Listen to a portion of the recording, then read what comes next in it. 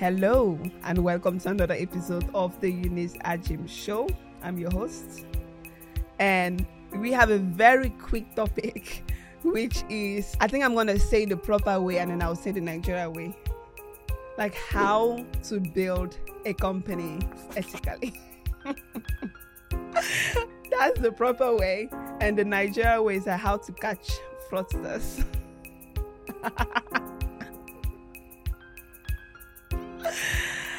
Oh man, to be honest, as venture capitalists, and I think it's a big risk that a lot of people have fear of. In fact, I'm gonna start by saying that the African press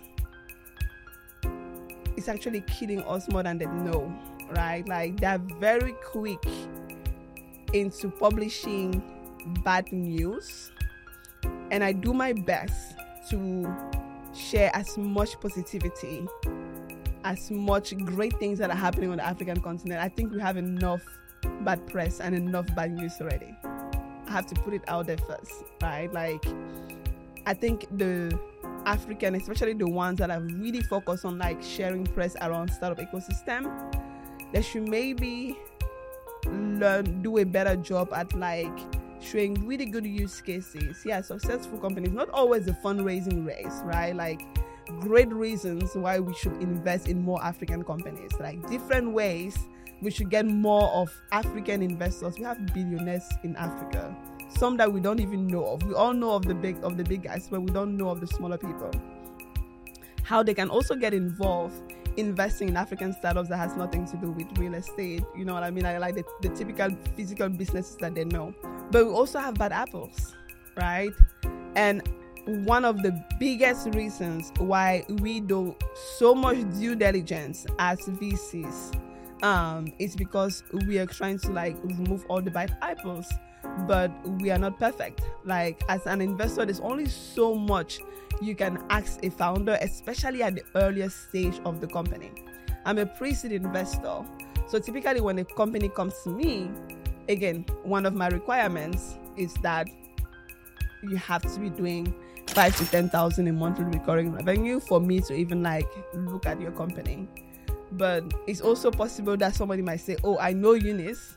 I know that's what she sings all the time. I'm gonna go out and I mean, we're Africans. You can easily go and like falsify bank statements and put the 5 to 10,000 in monthly recurring revenue and then show it to your investors." And sometimes it can be very difficult to like sniff. But there are a few times that I've been able to like capture it, right? Like there are a few times, like in fact, like earlier this year, there was a founder. We had a great conversation. We met in person at a location that I'm not going to talk because they will probably know I'm talking about them. We met at this specific location. I was already reviewing the company for a while, right? But I knew the numbers did not add up. I knew they were overpraising the company.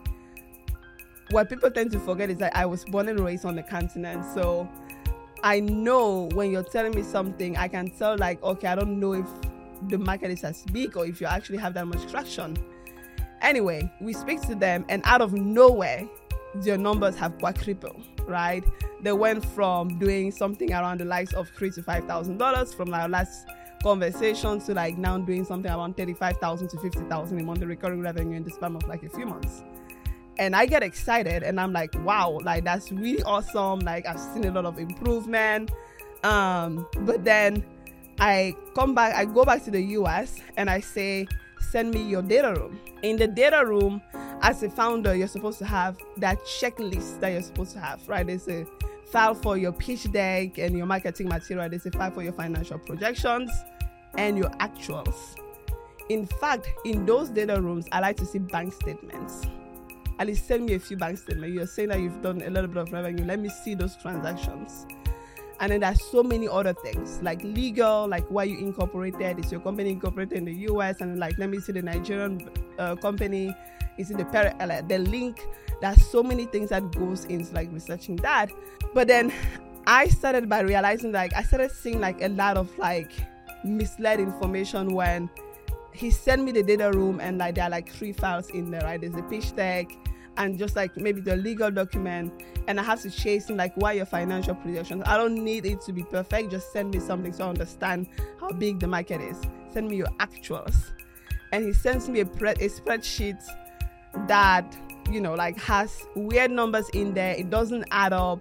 He's paying himself and his co-founder hefty salaries at a very early stage. Barely raised $1 million, and you're already like paying yourself a few $1,000s a month, living in Nigeria. Like, there were just like a lot of things. I'm looking at your revenue, like things just skyrocketed here, and then you're telling me no, it's transaction volumes, and then here it's like, and I do all of the math and it doesn't make sense. And I ask more information and then he's hesitant. This is just to give you an example of like, a lot of the times there's some that are really good and some that are really bad. This particular founder was really bad at being a fraudster, and I was capable of detecting it early on. But then there are also people that are really good, right, that will actually go above and beyond to give you the wrong information. And it's unfortunate because for those ones, what they don't realize is that they might be fraudsters, or they might fake their numbers, they might fake their users. But one day, eventually, like, we will find out. But it honestly just messes you up, because you will almost never raise VC funding again from any investors, because we will know that you use that money the wrong way. We all saw some of the crazy news that came out recently about founders paying themselves $50,000 a month in Nigeria, right? And 8 million disappearing here and there. Do you guys really think those founders will be able to raise money again? They need to go and look for another kind of business, but it will not be VC money. So it's not like, I think I'm all about like doing business ethically. Even me in my personal career, like, I've had to interact with people that wanted to like do things, and I said, like, literally even this year I lost over $35,000 in a business endeavor that I got it with somebody that I trusted, and realized that they were doing iffy stuff, and decided to like cut it short, let it go. I'm losing the money, but at least I know I'm getting out of it clean. And sometimes you have to be willing to say, this is not okay, this is not the type of life that I want to live. Again, I'm pretty much saying that there's no way that they just like, you always have bad apples, right? And again, keeping in mind that high number of companies that fail, just know that like the founder that does that is hurting them. They might live off well right now, but we've also seen a lot of the use cases in the US, because I don't invest unless you have a Delaware company. I don't invest unless, right, you're legally stable in the US. So if you fraud me, you also have US implications that are involved, right? And there are just so many things that founders need to like be very careful when they're doing those kind of things, because now you're not just dealing with the Nigerian government, you're also dealing with the US government. Either way, that is all I can say. It's just like, we hope for the best. We do as much due diligence as we possibly can. We look at everything, which is why I don't recommend like investors that are not necessarily experienced in the startup space to just jump and invest themselves. They should probably go through like funds like us, or go through syndications, because we typically do a lot of the things that I spoke about. Like, we look into your numbers, we look into your legal, we look into your data room. Sometimes I'll even call people in your network. Like, I've had opportunities where I call your employees, I call your other investors. I'm a patient investor, so sometimes I'll even wait 3 months, see how you communicate with your investors. Do you send me monthly updates? Do you send quarterly updates? Right? Like, do you take my money and I never hear from you again? All of these different things to like help preserve that from happening. But again, they're just people that they're trying to fix their own problem, which is poverty, right? And the unfortunate will happen irregardless of how much work you do on the back end. This is not the kind of podcast that I like to record, because I always like to be positive around the African continent, but also like sometimes a lot of these conversations need to happen. All right, until next time, I hope you are living the best version of your African dream. Have a blessed day.